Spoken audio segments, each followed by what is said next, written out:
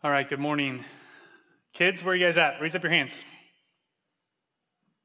All right, so if you're new here, on the first and third Sunday of each week, or each month, we have kids in the service, so they can be here and with us, and then part of the sermon is kind of geared a little bit more towards kids. And then second and fourth week of each month, kids go to a thing that we call Kids Connect, so they can have kind of time with other kids their age and learn more what it's like to participate in the body of Christ. So today, kids are in here, so raise your hands up one more time. All right, so my first question for you is I need you to tell me the name of somebody in your family. What do you got? Sarah. And Sarah is your mom. All right, Marshall? Daniel. And Daniel is your dad. Lucy?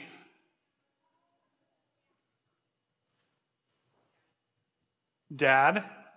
That's me, right? Okay. Yeah, what do you got, Levi? Evie, your sister. Levian? David, my brother. All right, what about let's go extended family. Evie, what do you got? Aunt Colleen. Ramona? Another aunt. What do you got? Grandma. Okay, so aunts, grandmas, dads, sisters, brothers. We got lots of family, right? Okay, well today, one of the things we're talking about is we've been talking about this idea of adoption. We're adopted into God's family, and we've been mostly talking about how that changes our relationship with God. But today, we're going to talk about how that changes our relationship with each other. So we have our families, our moms, our dads, our grandmas, our grandpas, our brothers, our sisters, our aunts, our uncles, our cousins, our second cousins, our third cousins, our all these people that are our family. But when we trust in Jesus, we get a new family. We're adopted into God's family, and that changes not only our relationship with God, it changes our relationship with one another. And so if you have trusted in Jesus, then I am your brother. Which is kind of strange, right? That's different. That's new, and we could be weird about that, and we're not going to be weird about that. But we are in relationship with one another in a new way because of what God has done for us. And so we're going to talk about that today. And so, kids, I would encourage you to go home and ask your parents what they learned about what it means that we are family with one another in the church. And parents, go home and use this as an opportunity to share the good news of what Jesus has done for us, not only in changing our relationship with God, but Him changing our relationship with one another. And so let's pray, and then we'll get into this together this morning.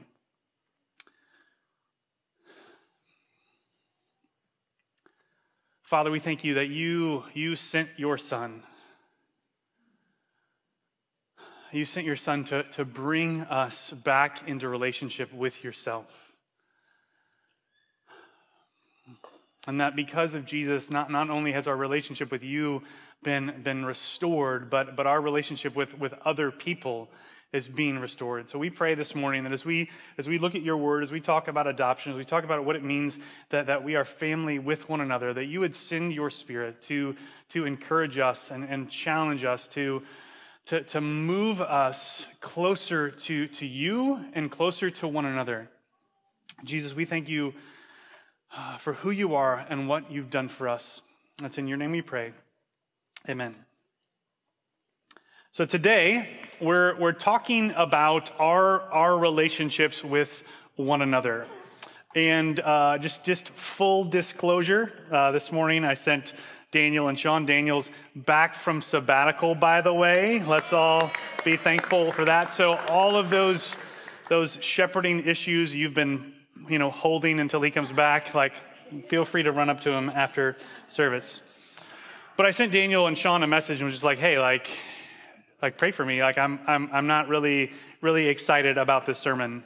And it's because it's it's a pretty simple idea, and I like things to be a little more challenging, But so today, like it's not going to be revolutionary. It's not going to be complex.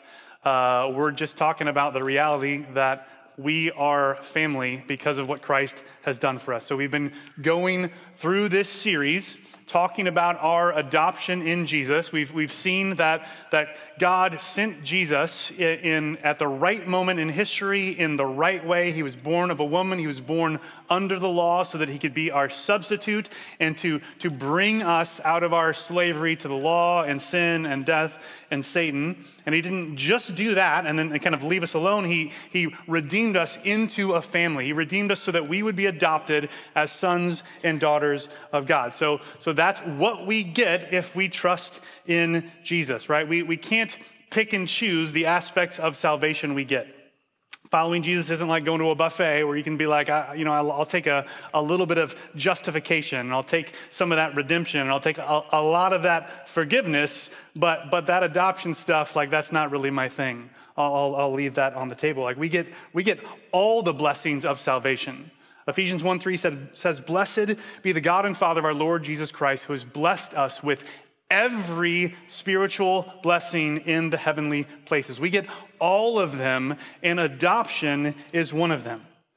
And being adopted into God's family, it changes our relationship with Him, and it changes our relationship with one another. Right? We're brought into family with one another. If we're sons and daughters of God, then we are brothers and sisters with one another. This is why, kind of a little side note here, this is why it doesn't really make sense to say things like, oh, I like Jesus, but I don't really need the church. Because the church is one of those things that Jesus purchased for us. Doesn't mean the church always gets it right. Right? There's some pretty strange members of this family, but we're still family. If you've trusted in Christ, then you have been adopted as a son or daughter of God. And if you're a son or daughter of God, then you are brothers and sisters with everyone else who has trusted in Jesus. That kind of freaks us out a little bit. I remember several years ago, there was a guy who, I think he was maybe a college student, but he was like, that BC, I'm pretty sure they're a cult. Why do you think we're a cult? Well, because you say the church is family. You're right. We do say that. You know what else says that? The Bible. Right, the Bible uses this language. We may not talk this way regularly, right? We don't like call each other brother and sisters. Some churches do that, and that's their thing. That's not our thing. But the Bible uses this language. So check this out. This week, as I was kind of preparing to talk about this, I looked at the way the word that's translated brother or brothers and sisters is used throughout the New Testament. So in the Gospels, before the church exists, before the church kind of busts on the scenes, in the Gospels, that word is used about 28% of the time to talk about non-family relationships, talk about how we relate to one another. The rest of the time, 3/4 of the time, it's used to talk about biological family members. That's in the Gospels. Once we get past the Gospels, Acts onward, once the church kind of busts onto the scene, the word brother or brothers or sisters is used 96% of the time to talk about the way we relate to one another. Almost all the time. Like the way the word is used in the New Testament shifts dramatically when the church is established. Family is the dominant metaphor to describe the way we relate to one another in the church. It's like 3 times more common than anything else. We are family. Here's some examples of how this is used. Romans 12:10, love one another with brotherly affection. How do we treat one another? We treat one another with brotherly affection. Galatians 1:11, for I would have you know, brothers, that's who Paul is talking to in the church, that the gospel was preached by me is not man's gospel. 2 Thessalonians 3:13, as for you, brothers, do not grow weary in doing good. It's so common and so prevalent, so all over the place, that we almost kind of just skip over these words because we're so used to them. But in simple, consistent, clear ways, the New Testament authors are describing the church as family. And I could give you a couple hundred more examples of this. I'm not going to do that because we don't want to be here all day. but we're family. We're sons and daughters of God. That makes us brothers and sisters with one another. And I'm going to say that probably about 50 more times this morning, because that's what we need to understand. That's the point that we need to get out of this. And this is good news. Right? In fact, one of the ways that Jesus is overturning the curse of the fall is through what he does with adoption. So way back at the beginning of the Bible, right, God creates everything. He makes all the things, and all of the things are good, at least until we get to Genesis 2:18, and then God says it's not good. It's not good that man is alone. So Adam is alone in the garden, and God says that's not a good thing. And so God answers Adam's not good loneliness by giving him a wife, giving him Eve, and then everything is good again. At least until we get to Genesis 3, and then the fall happens. Adam and Eve disobey the rule that God made for them, and sin enters the world. God's creation is broken, and one of the effects of that fall, of sin entering the world, of the curse entering the world, is that Adam and Eve's relationship is broken too.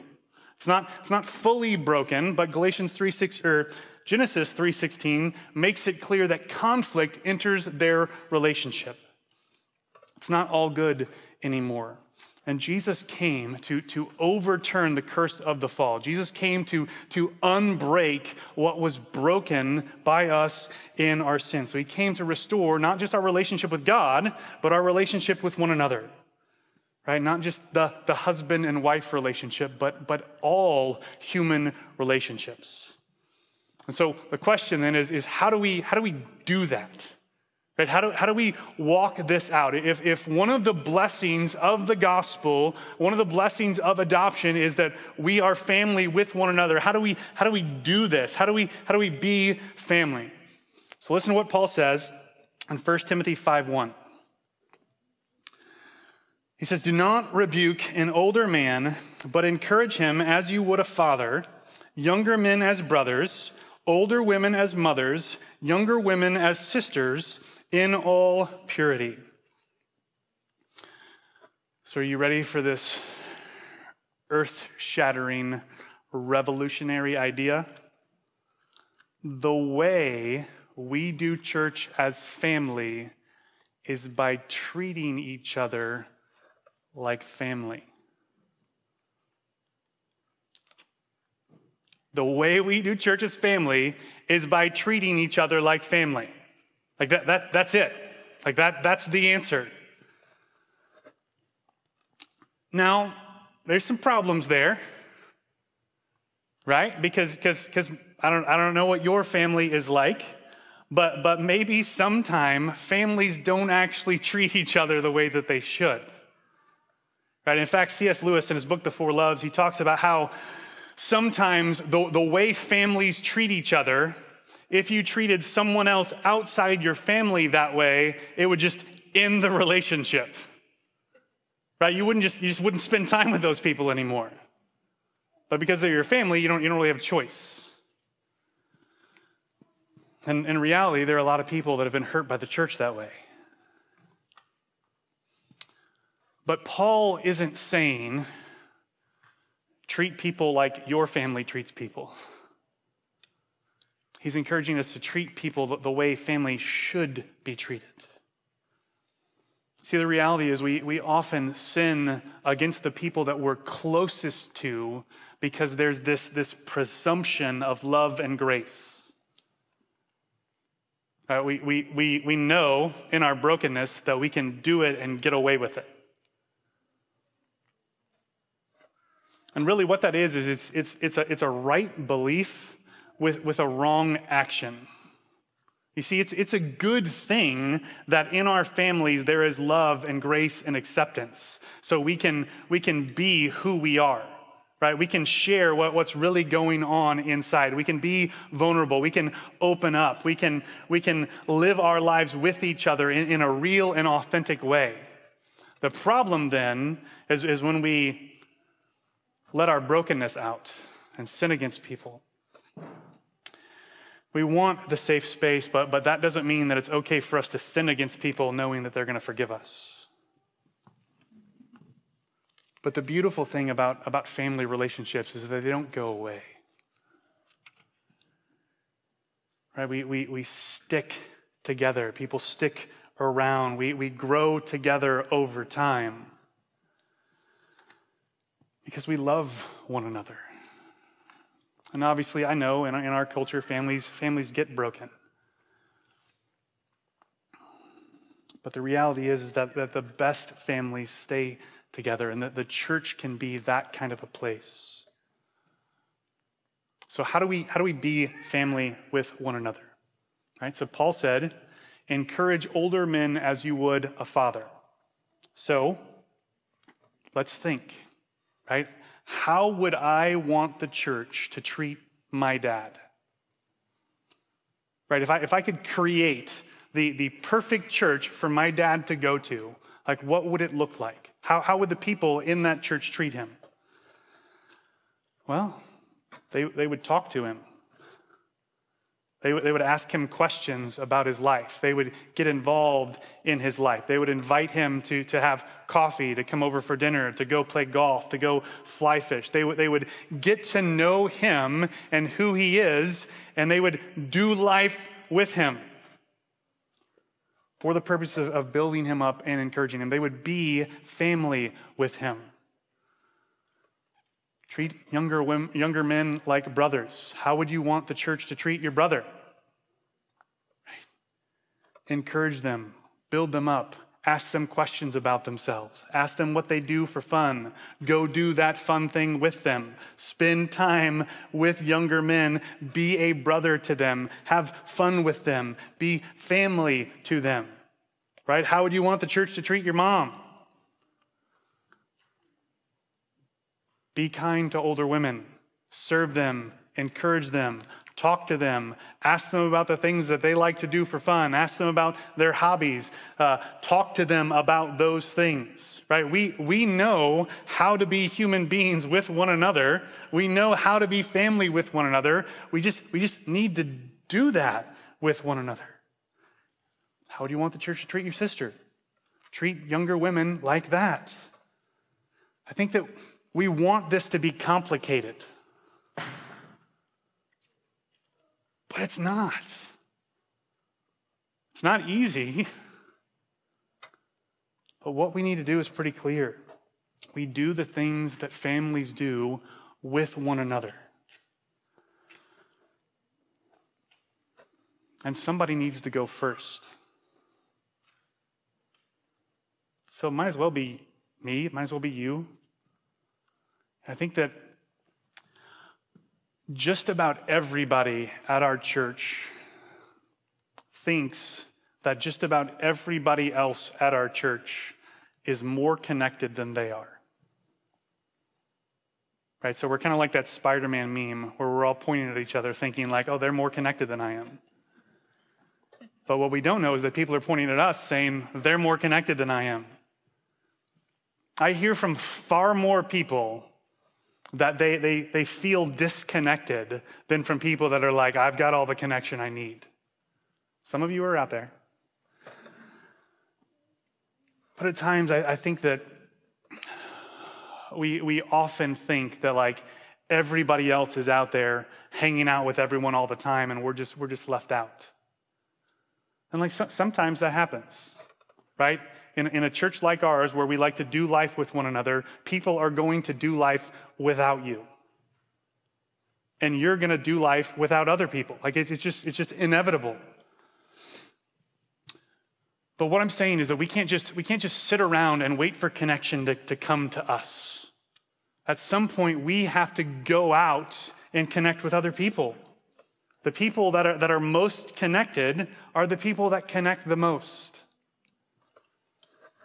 And so if you're at a place where you need more relationship than you have, you need more connection than you have, recognize, first of all, that there are other people around you that feel exactly like you feel. Chances are the person that you talk to before service or after service feels that way. The person that you're in MC with feels that way. The new person that you talked to this morning, they feel that way. So be the person that steps out towards that other person and asks them to connect, ask them to lunch, invite them over, spend time with them, get to know them. Be someone who is pursuing relationship. Right? Somebody's got to take the first step. So let it be you. If you want the church to feel more like a family, just start treating people like family. And here, I want to pause and talk to my introvert friends. Again, I'm going to start by just telling you about this time that I was an idiot. I don't know, it wasn't incredibly long ago. At our time at BC, my wife and I were having a disagreement about the amount of things that we do in our schedule. And I wanted to do more things, have more people over, spend more time with people. And she's an introvert, and so she wanted those same exact things. She wanted none of that. And it's because she just doesn't like people. It didn't have anything to do with the fact that she was taking care of small babies all the time and all of that stuff. And me, being the loving and understanding husband that I am, looked at her in the midst of this argument and I said, introversion is an effect of the fall. Yep. I know. Right? I'm here now. All right, I get it. Okay? I get it. I said we were created for community. And she agreed with me and everything's fine. The next day, when I came to my senses, I said what I should have said was, and so is extroversion.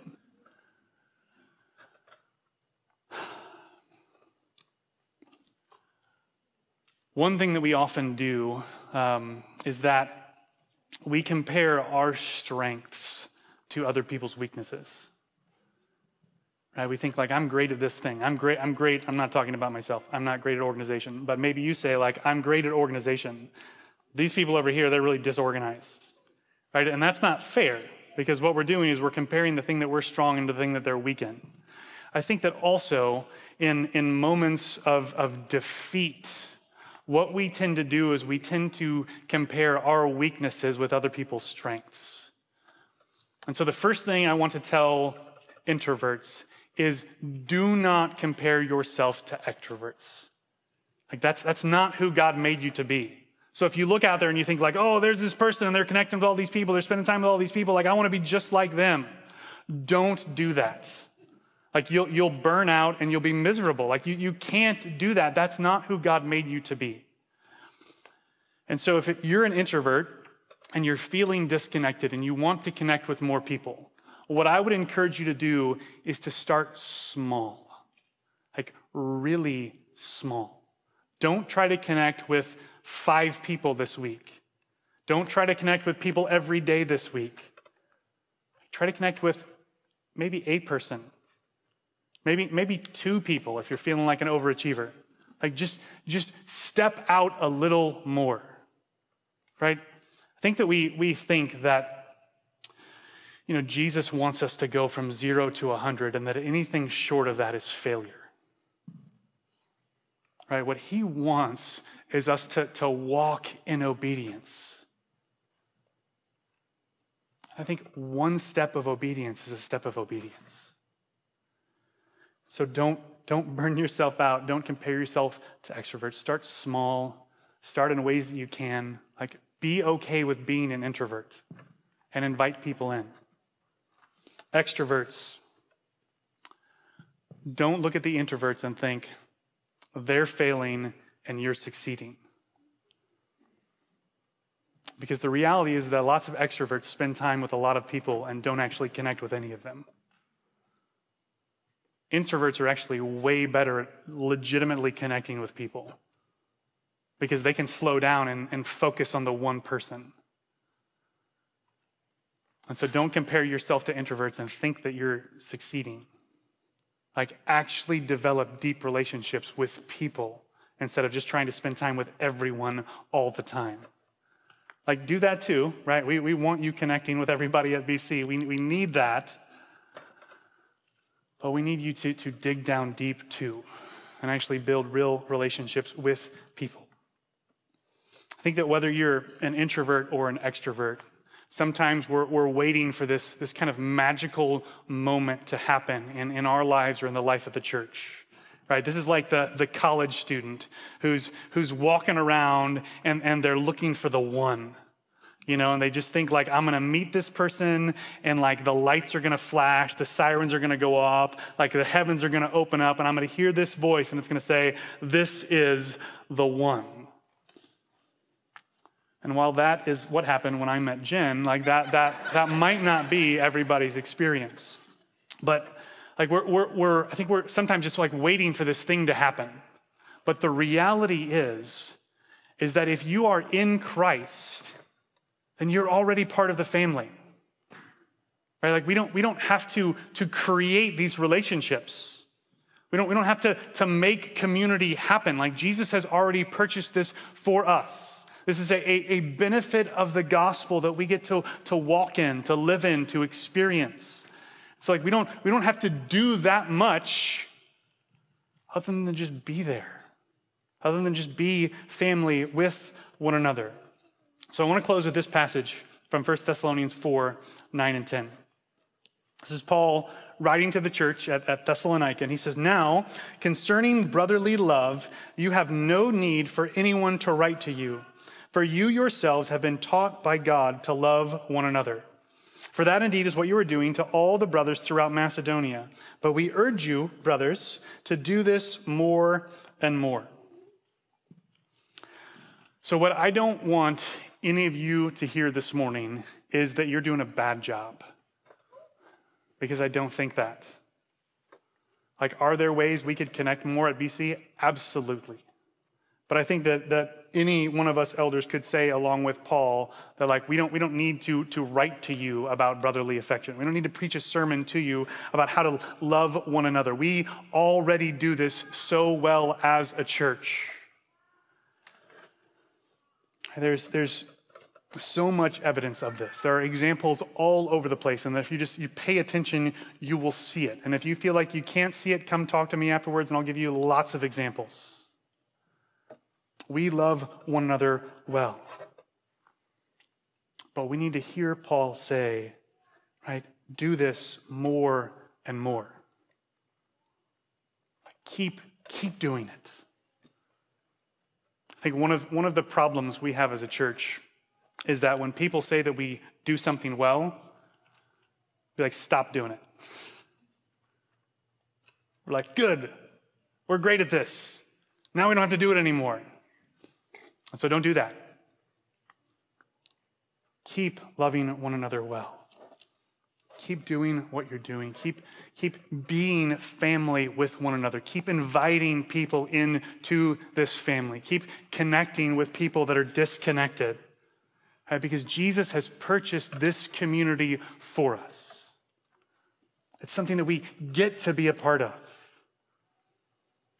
And so whether you want to be around people all the time or whether you want to be around people none of the time, right, begin to walk in more and more obedience in this area. Be the person that steps out first in new relationships. Invite people in. Treat people like family.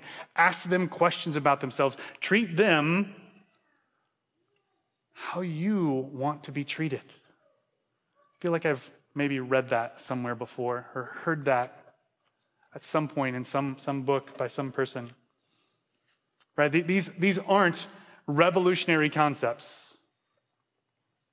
It's simple. You just need to walk in obedience. Let's pray.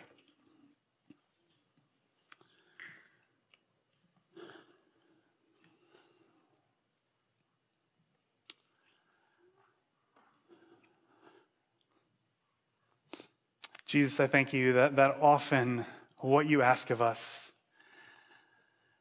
is not complex. but that your word is clear. We thank you that you have welcomed us into your family. You've brought us into family with one another. And we pray that you would help us to walk in that reality. That we would be committed and devoted to one another. Not because we all have it together, but because we don't. That we would be there for each other. Like we want people to be there for our family. We pray that you would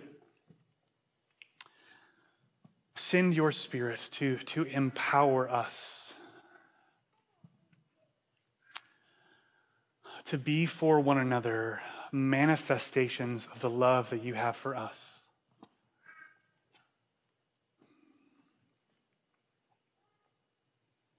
We pray that as we continue in this service, as we celebrate Jesus, the Lord's Supper, your death on our behalf, as we sing songs of worship and as we fellowship with one another afterwards, that